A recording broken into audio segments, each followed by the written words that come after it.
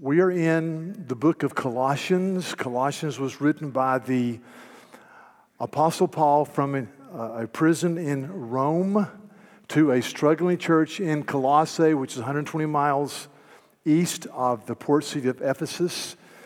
The pastor Epaphras has gone to Rome to be instructed by Paul and go back and teach the church.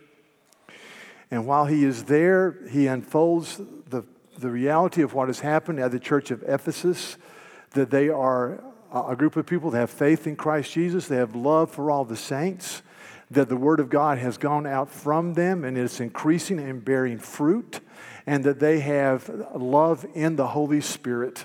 It's a very good report with some issues that Epaphras brings to Paul, and Paul writes this letter addressing some of those issues. But after he rejoices in what the Lord is doing in this church of Colossae, he breaks forth in an incredible prayer. And we've been studying that the last 2 weeks. It starts in verse 9.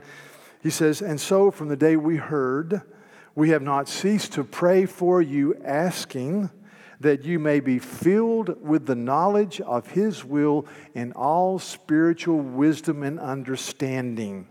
Spiritual wisdom, knowledge, understanding, application of that knowledge. So as to walk in a manner worthy of the Lord, fully pleasing to Him, bearing fruit in every good work, increasing in the knowledge of God, being strengthened with all power according to His glorious might, for all endurance and patience, joyfully giving thanks to the Father, who has qualified you to share in the inheritance of the saints in light. Man, what a prayer. Paul prays, I pray you'd bear fruit in every good work as you increase in the knowledge of God. I pray you be strengthened with all power for all endurance and patience. Endurance being putting up with difficult situations, patience walking with difficult people, as you joyfully give thanks to the Father who has qualified you to share in the inheritance of the lights. So as I read that, I just thought, this is a prayer that we would not just survive, but thrive. That we would go strong in faith and be filled with energy and joy. He's not praying, keep a stiff upper lip like the Brits say. That's Lord Crowley from Downton Abbey, and another dude with a Union Jack in the back. Keep a stiff upper lip. Just hang in there. Just hang in there. He says, no, I want you to be fruit bearing. I want you to be enduring in patience, and I want you to do this with joy to the Father who has qualified us to share the inheritance of the lights. And he says, I want you to be the people of God. And my question is, and the text answers it, what is the basis of this fruit bearing, of this basis of enduring with patience? What is the basis of this joyfully giving thanks to the Father? And he answers it. Verse 13 and 14.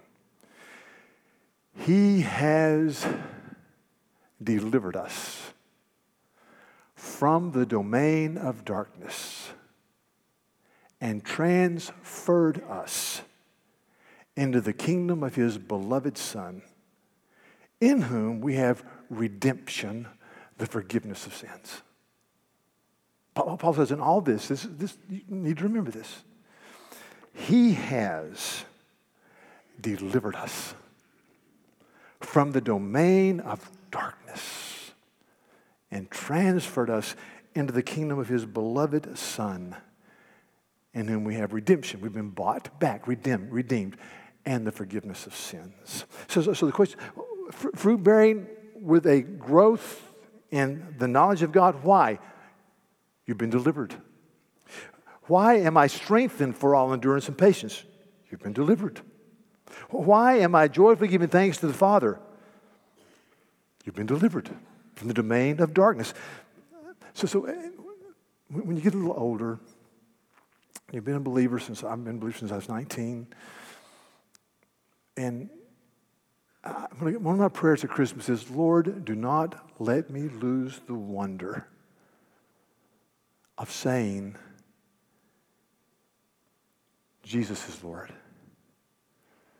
That in the fullness of time, to fulfill all the Old Testament sacrificial system and the promises there, and that which was planned before time began and the counsel of the Trinity came to fruition, when a virgin gave birth to a baby supernaturally. And this baby was the God-man Jesus. And he lived a sinless life and died on the cross for my sins and rose victorious over death. And he ascended into heaven. And he's praying for his people now. And he's going to come back to close history and take us to heaven. Don't let me lose the wonder.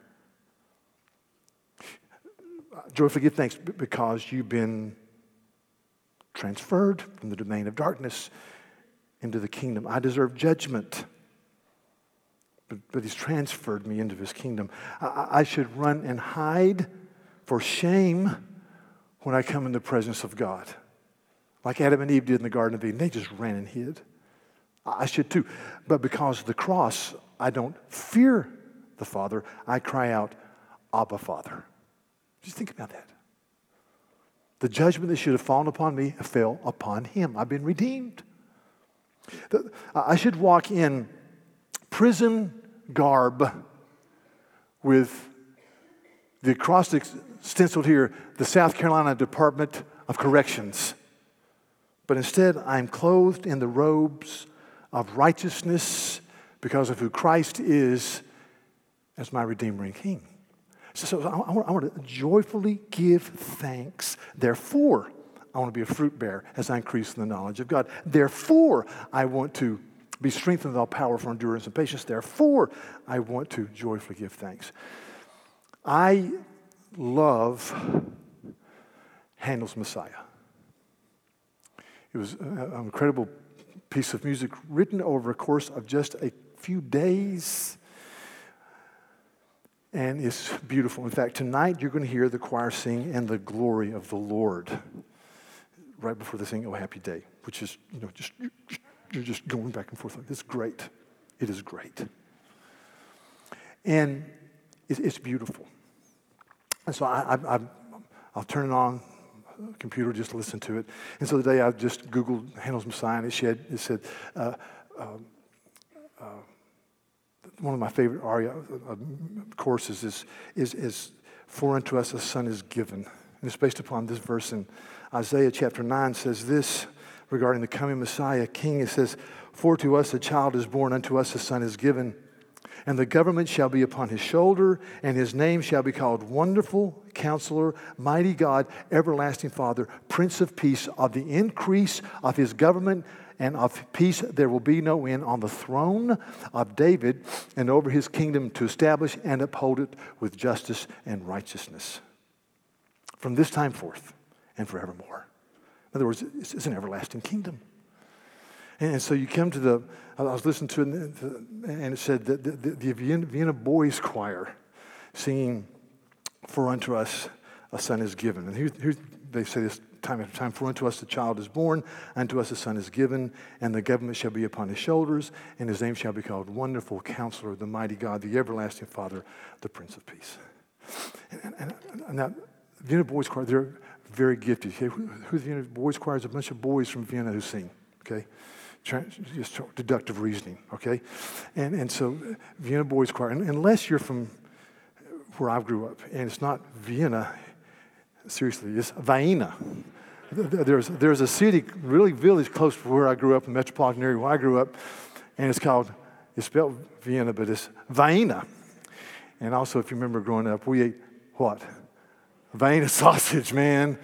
Whoa, that'll put starch in your backbone or whatever. Yeah, we had Vienna sausage, and anyway, the Vienna Boys Choir. And so they sang this, and they're incredibly gifted. They were in Charleston a few years ago, and Sarah and I went to hear them. They're incredibly good. They're adolescent young boys.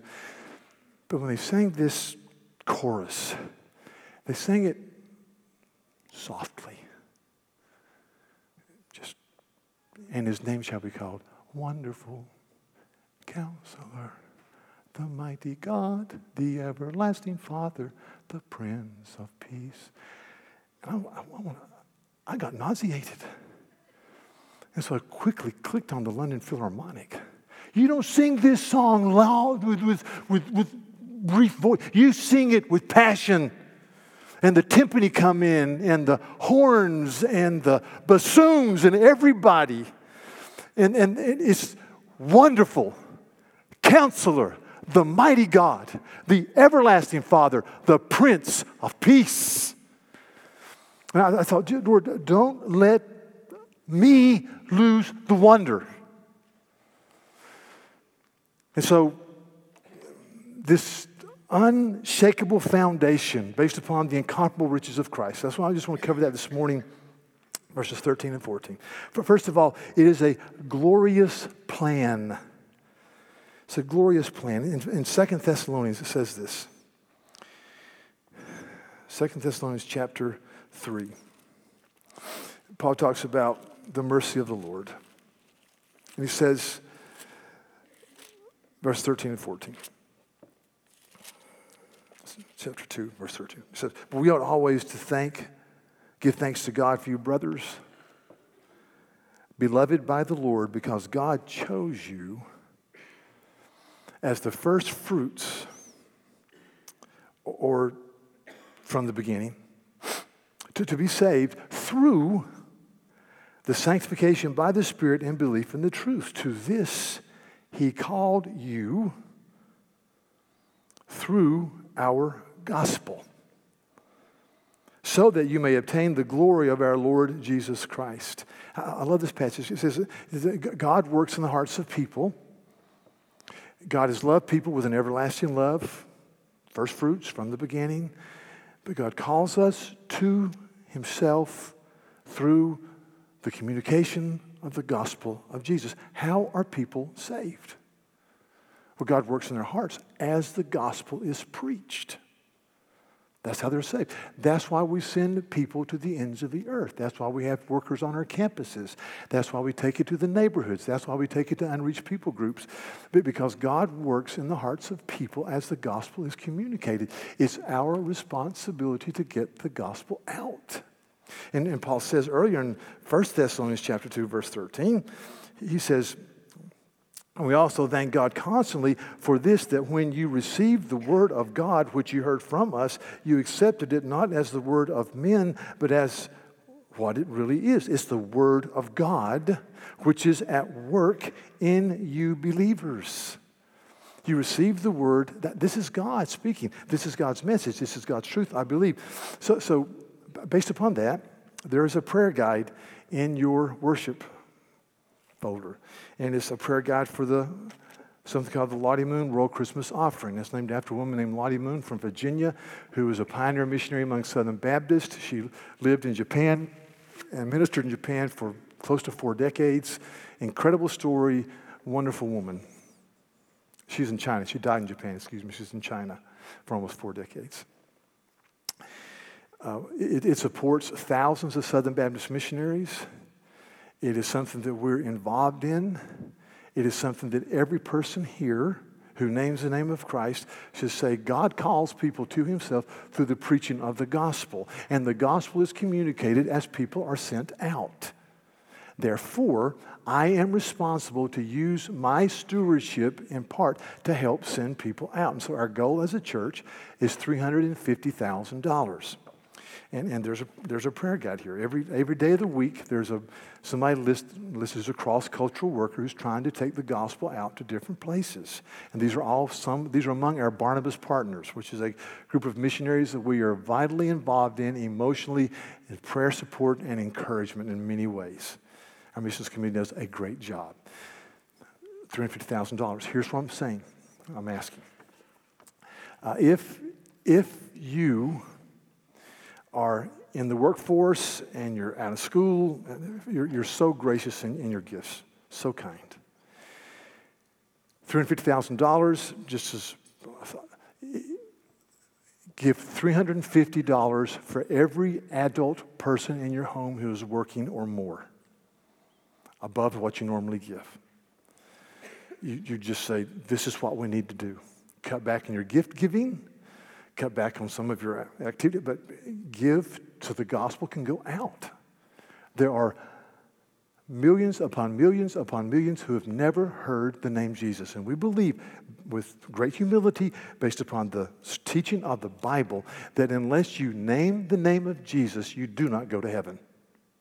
Unless you understand the cross of Christ, you do not go to heaven. It's not based upon works. It's based upon the finished work of Jesus. That's what the church has believed since Jesus was here. and we stand there. So we, with humility, go. With brokenness, we go and we talk to people, and we love people, and we communicate the gospel. So $350 per person, adult workers in the home. Now listen to me. Some of you are students. There will be a lot of students in our church today. You say, well, we can't. Give up Starbucks for a month.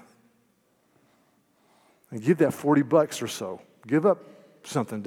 Don't go see movies for a couple of months, and do the save $7.50 pop on that. But keep a little tally. But everyone here should give. I read an article recently in a business magazine, and I felt deeply chagrined. In the business magazine, it said this. It said, if you ever pass a lemonade stand in a neighborhood and you do not stop and give them some money, shame on you. Because they are showing an entrepreneurial spirit and they understand what it means to work. And I thought of the hundreds of times I've gone by lemonade stands. And that's why I say to young people, do a lemonade stand. And take that money and give it to World Missions. My wife used to make our kids pick tomatoes and go door to door and sell them. That's how we funded our vacations. But we could do that for Lottie Moon. No, seriously. I mean, there's 100 ways we can make application to this. But be involved. And so use this prayer guide. Set aside a time at night with your family or with your roommates or with your friends. And just pray for these particular missionaries on that. Read Scripture and just pray. Just spend 5 minutes. Just say, Lord, open my eyes to these. So it is a glorious gospel as we go forward. The second thing in this text, it says that you've been delivered from the domain of darkness and transferred into the kingdom of his beloved Son. Incredible step. You've been delivered from the domain of darkness and transferred into the kingdom of his beloved Son. An incredible statement. Well, I think about being transferred. This person represents somebody who's walking deeper and deeper into light or darkness. You see, when you walk with Christ and you submit to the Word and you plead for the Holy Spirit, you go further and further in the light, and your eyes get open and your sin is exposed and your desires are for the Lord. Conversely, if you're in darkness and you turn your back on the Scripture and you turn your back to the things of God and you stop your ears to God's voice, you go deeper and deeper into darkness. So there's a sliding scale on both. If you're not a believer in Jesus, you are in darkness. You are. Now there's a scale to darkness. Many of us have noble-hearted, gracious friends and neighbors who don't know Christ. But they're still in darkness. They don't get the big picture. And that's why I see noble-hearted, gracious people who don't know Christ. I think, wow, what would they be like if they knew the King of glory and they knew the chief end of man was to glorify Him and to enjoy Him forever, and they walked in accord with the Scripture? How much more would their life sing with joy and reality?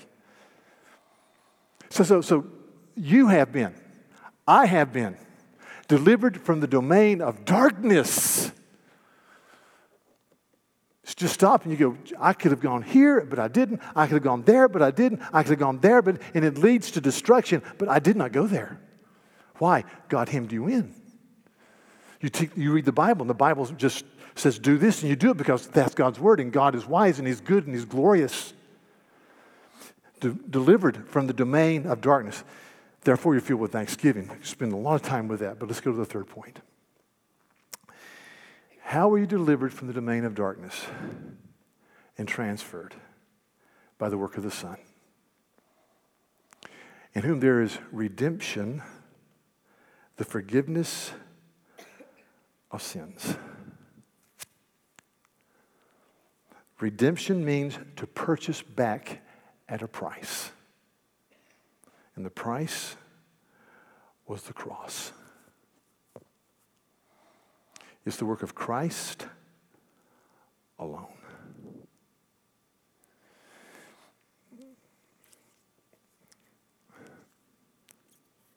I'm going to do something different. So,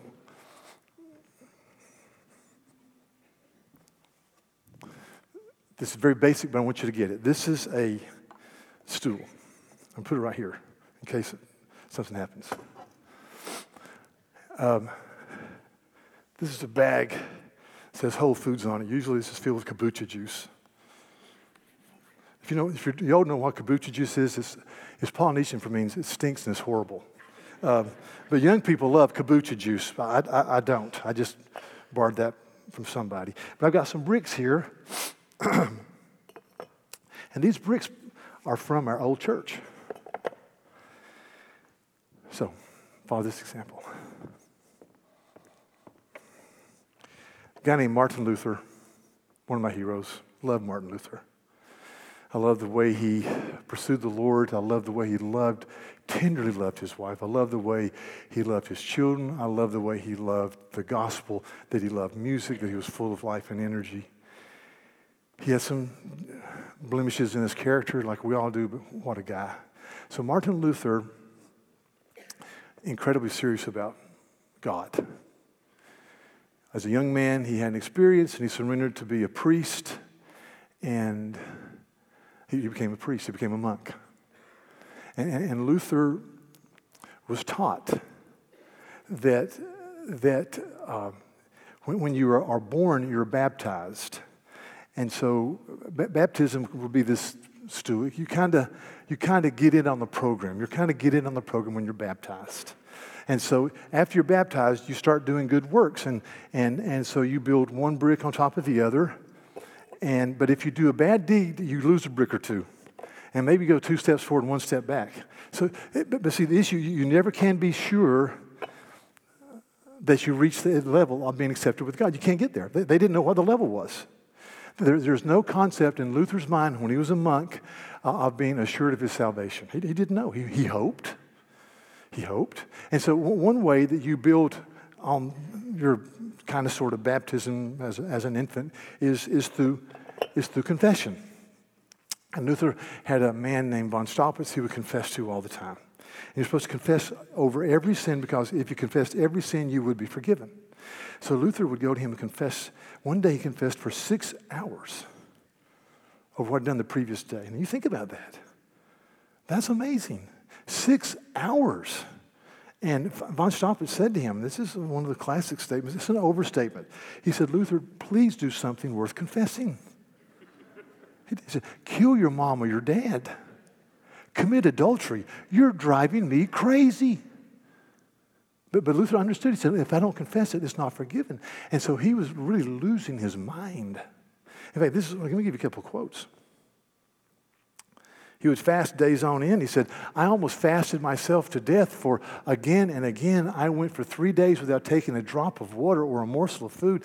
I was very serious about it. I chose 21 saints, and I prayed to 3 every day when I celebrated Mass. Thus I completed the number every week. He said, and especially I prayed to the Virgin Mary, because she could introduce me to her son, who was always angry with me. Where do you get that? Not the Bible. Tradition. The Bible says there's one mediator between God and man, and who's that? It's Jesus. We don't need saints or intermediaries. And he said this. He said, whatever work I had done, there would still be a nagging doubt as to whether it pleased God or whether he required something more. The experience of all who seek righteousness by works proves that, and I learned it well enough myself over a period of many years to my own great hurt. Luther said, I do this and I do that and I do this, but I never knew if I hit the level. And then he did something very dangerous. He studied the Bible. And he came to understand you're saved by faith alone, through the work of the cross of Christ alone. And he says, I felt like I went through the doors of paradise. And he started this thing called the Reformation, to reform the church. But when Luther says, I did, and I did, and I did, and I never realized or understood if I measured up, that's the experience of every major world religion. If you study Buddhism, Hinduism, Islam, it's all about what I've got to do to clean myself up, to be acceptable to the God, whatever his name is. I've got to do it. I've got to do it. The glory of the gospel, church, is that Jesus has done it for us. It's his work. And so that's what Paul says here. You are redeemed. You're redeemed. And this is, some of these people were pretty seedy people. Because it says in chapter 1, verse 21, and you who once were alienated and hostile in mind, doing evil deeds, he has now reconciled in his body of flesh. That describes all of us. Hostile in mind, alienated, doing evil deeds, thinking evil thoughts. So you don't build bricks on top of some faulty foundation. It's all about Christ. And see, that's what Paul says. He's delivered us from the domain of darkness and transferred us into the kingdom of his beloved Son, in whom we have redemption, the forgiveness of sins. It's beautiful. And forgiveness means that it's just wiped clean. It's over. It's done. Do you understand that forgiveness through the work of Christ only? Or are you trying to build a brick edifice to be acceptable? You can never get there. And the thing about this forgiveness is, this is exam time for college students, graduate school students. I've had several recurring dreams through the years. Kind of wild, just kind of the same dream that I remember. But one dream I remember for years after I got out of school was I walked into an exam and they gave the exam and I forgot that they were giving the exam. It probably happened more than I want to admit. But you walk in there and say, well, here's the exam. So, oh, I thought it was next week. Boom, you're discovered. When it comes to the forgiveness of sins, understand they're covered. They're covered. It's done. There was something called the DSV Alvin that was developed in the 60s and did underwater research. And the DSV Alvin was a research submarine type thing that did enough research. Can you see the picture? No, it's not there yet. Do you see that over 2,000 scientific papers were released as the DVS Alvin went to the depths of the sea. And something happened in 1986 that kind of made the world sit on edge. In 1986, there was Dr. Robert Ballard and two companions got in this Alvin, and they went deep, deep, deep underwater, and they were able to examine at length the remains of the Titanic. And they were to determine certain things that happened when the Titanic went down in 1912 and how it went down and what happened and so forth. They were able to answer questions, and National Geographic produced a special on the Alvin and the discovery about the Titanic. And I read that and I thought, that's kind of the way some people, I fear, think about the forgiveness of sins. Yeah, I'm forgiven, but one day people will find out. If you're forgiven, you're forgiven. When I was young, this is really going to be a stretch if you're under 40, I think, maybe 45. When I was young, there was something called the Etch-a-Sketch. Remember that? Okay. You remember? You don't know the Etch-a-Sketch, do you? You guys, you do? Okay. So the Etch-a-Sketch was something that you would turn some knobs and you'd make these letters or diagrams or whatever. And then you sketch it, you shake it, and what happens? It's erased. I mean, you can't find it, it's gone. Thankfully, when it comes to art, anything that can be erased forever is always good when it comes to me. In a weird way, that's what happens in the work of Christ. It's gone. And some of us are living under incredible guilt that one day we'll be found out. You know what? You're forgiven.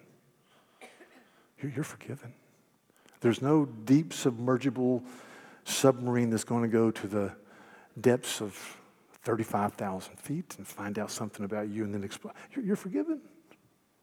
You're forgiven. God knows you better than you know yourself. God knows our sin that we have become totally unaware of, and he still loves us. Isn't that something? Because of Jesus. When I was, years ago, I read a story about this woman. This isn't the best picture of her. Her name is Greta Garbo. Greta Garbo was I think she's from Sweden, well-known, beloved actress. She never married, never had children, was the star of the 30s and early 40s. She was the it girl. She was everything. And she was talented, and she had incredible beauty. But one day in the 1950s, when she was over 40-ish, she'd invested her money very wisely and became a multi-millionaire. And she bought this very large townhouse in Manhattan and basically was never seen again. When she would go out in public with a scarf on and big sunglasses with a friend she never gave an interview, never talked to people. She was friends with one person we know of, and maybe other people. Her housekeeper became her friend and kind of her confidant. But the hypothesis is that Greta Garbo, who was incredibly beautiful, could not handle the fact that she was no longer the it girl.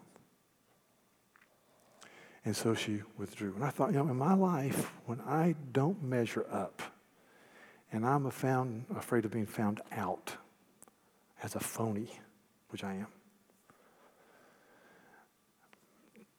don't withdraw. You look to the cross. Don't give in to the Greta Garbo effect. Run to the cross of Jesus. Do not let the wonder of this season go by. You know what? If you're a Jesus follower this morning, by the grace of the cross, he has delivered you from the dominion of darkness and transferred you into the kingdom of his beloved Son, in whom there is redemption and the forgiveness of sins. That makes me want to sing joy to the world. That makes me want to give and care and serve and love. That makes me able to walk through difficult situations with difficult people. Because Christ is King. Let's pray. Lord, this is a wonderful time of the year for those who are your people. And even, Lord, let us sing with joy. I pray that even tonight there would be a celebration as we sing. I mean, a real celebration with great thanksgiving and great joy and great hope. And I pray, Lord, that in your tender mercies, you would bless us as your people. Joy to the world, the Lord has come.